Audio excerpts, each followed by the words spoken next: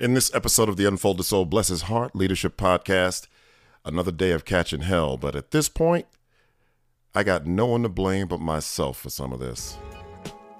Girl, he reads from these journals he kept when he was a principal. Uncut and uncensored, putting all his business in the street. The podcast, Bless His Heart. The name, Ken Williams.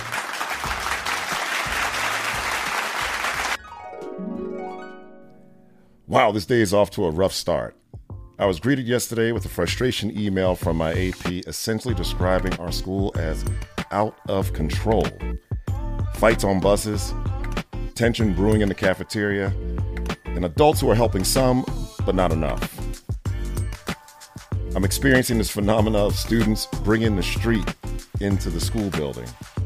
It's a completely draining and frustrating experience. I pulled all the 4th and 5th grade students together to clarify expectations. I needed to bring the hammer, and I did. I hate putting kids out for suspension, but at times, they, like others, have to know you mean business.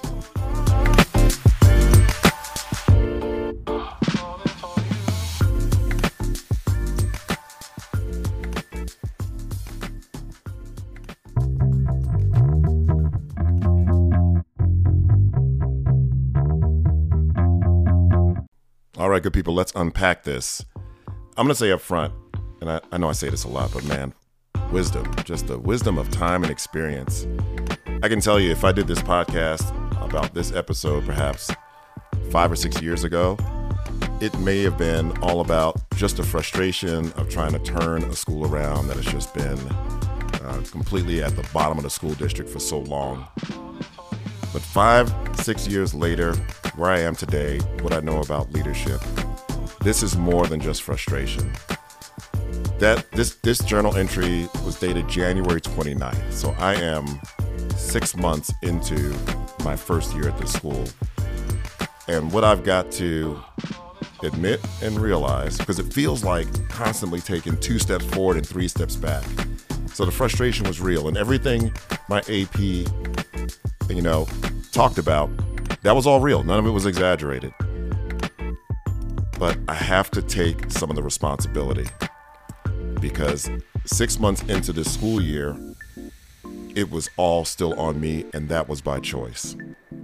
That was by choice. I was still flying solo primarily, trying to keep my finger in all the dikes, trying to keep all the leaks from blowing into full-blown floods, trying to be the sole arbiter of this new culture I'm trying to put into place. And I'll tell you, I do know this much. I was flying solo not because of ego. This wasn't hero ball. I knew better, right? I'd been exposed enough to Rick and Becky DeFore and Dr. Bob Aker to know that leadership isn't a solo act. But when I look at this 6 months into it, the real issue was I didn't trust. I didn't trust. I had some good folks on staff. I had some folks who, of course, were aligned with, where we were going, but I didn't trust enough to form a real guiding coalition.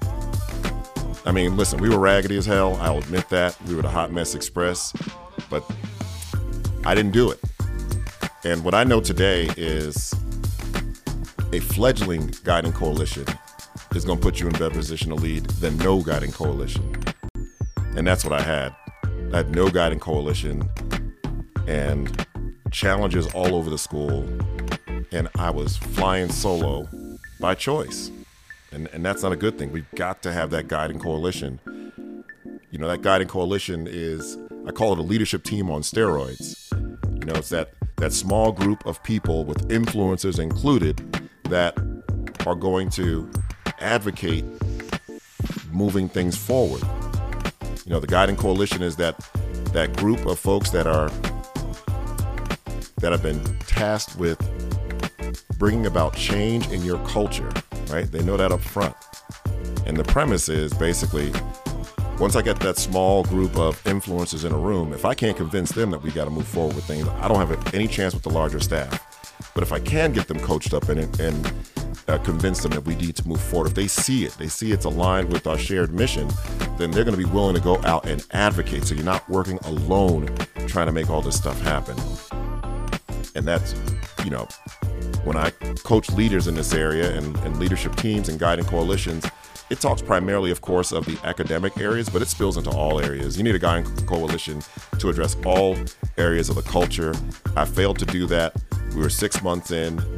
Granted, some days felt like Groundhog Day. I was waking up and catching the same hell every day, but I look back and there's really no excuse for it.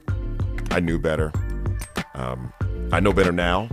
I didn't know better then, but having to do all over again, that's what I would have done, is put a guiding coalition in place and trust that we would just grow together, right? We would have been a machine of some disparate parts with loose nuts and screws here and there, but that would have been okay. We could have tightened that stuff along the way, but I did not trust enough, and that's all on me. That's not indicative of my staff as a whole. That one was on me. So if you are in the midst of leading that school or any other school, and you find yourself in situations where you feel like you're catching hell and you're flying solo, stop and ask yourself how your leadership team, how your guiding coalition is being leveraged. Is it a leadership team where they're just coming to collect information for the grade level or department? Or is it a leadership team that comes to collect information for the grade level and department and help make decisions that are best for the school? And if you read our book, Starting a Movement, Building Culture from the Inside Out, you understand that guiding coalition, in exchange for having, basically call it veto power in terms of what we do next, the exchange is you then have to go out and advocate for the work, right? You can't hide behind a leader. You can't hide behind decisions that your teammates aren't happy with. And that's why the guiding coalition has to be made up of members of the team who understand that they're charged with leading the change process through the predictable turmoil. Right. And so once they understand that and you've got that in place, you've got to leverage that team. I don't care how much chaos you think you have. Flying solo is not the answer, baby.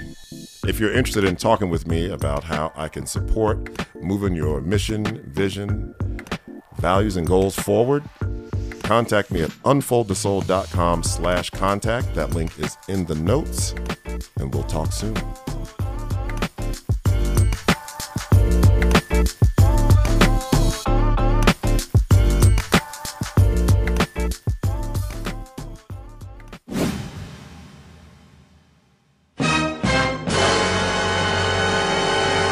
On the next episode of the Unfold the Soul, Bless His Heart Leadership Podcast, I learned the hard way that open defiance is sometimes a test of your core values.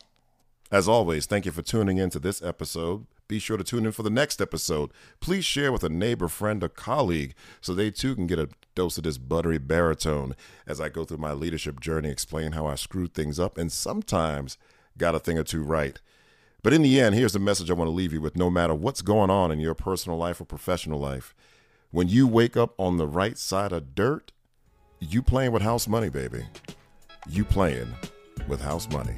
You've been listening to the Unfold the Soul, Bless His Heart podcast with Ken Williams. For more information about Ken, visit unfoldthesoul.com.